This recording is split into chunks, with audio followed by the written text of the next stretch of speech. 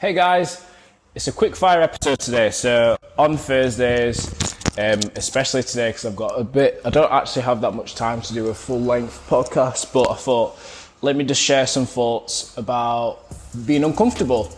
And when it comes towards life, you are going to experience being uncomfortable quite a lot. And it doesn't matter who you are, if you're rich, poor, black, white, fat, skinny, you are going to be uncomfortable at one part and one stage of your life. So whether if you're going through something at the moment where it is pretty hard, you are struggling, you are like in a bit of a lull, it is actually completely normal.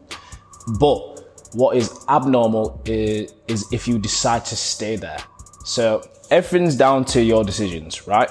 You can only control what you can control, and the rest is just like, it is what it is.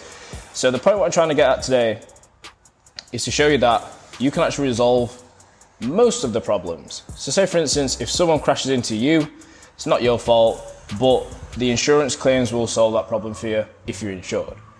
You see, do you catch my drift? So obviously if you're feeling a bit rubbish, take a step back. Use this time to regain some comfort and figure out where have you gone wrong and what can you do to move forwards. Because we are never too old to carry on learning. And obviously on top of this as well, it's okay to ask for help. Because let's say for instance for me, I follow a training program because it takes away a lot of stress from my brain, even though I clearly know how to do that stuff. But just like how clients use me, like I use another program and it just takes away my stress. So therefore I can control other things better. Do you catch my drift? Sorry if you hear some lorries going by. But regardless, we're keeping it real.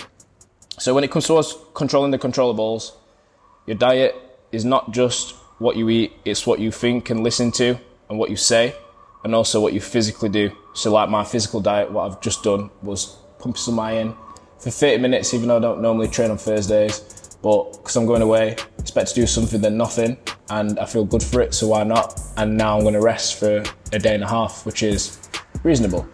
So I know I've just digressed a lot, but when it comes towards being uncomfortable, you've got to put yourself in situations like what I've just done to reap the benefits. Like I didn't need to train, I didn't want to, but I know that if I get ahead of the schedule, I'm going to reduce much more stress moving forwards. So whether if you know that you need to spend an extra hour doing your invoices or messaging someone, you have to do that uncomfortable thing to reap the fruits of your labour.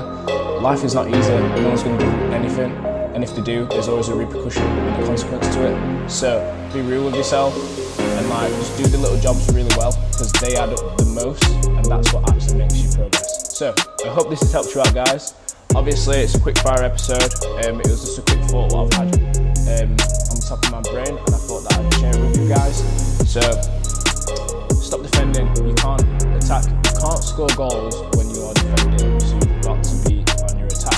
If you have been defending, use that same there just to help you out. One last thing, what I've got on my whiteboard here is 1 power hour a day keeps failure away. And that can stem into many things such as like training for an hour, reading for an hour. You can even dissect that if you're stuck for time.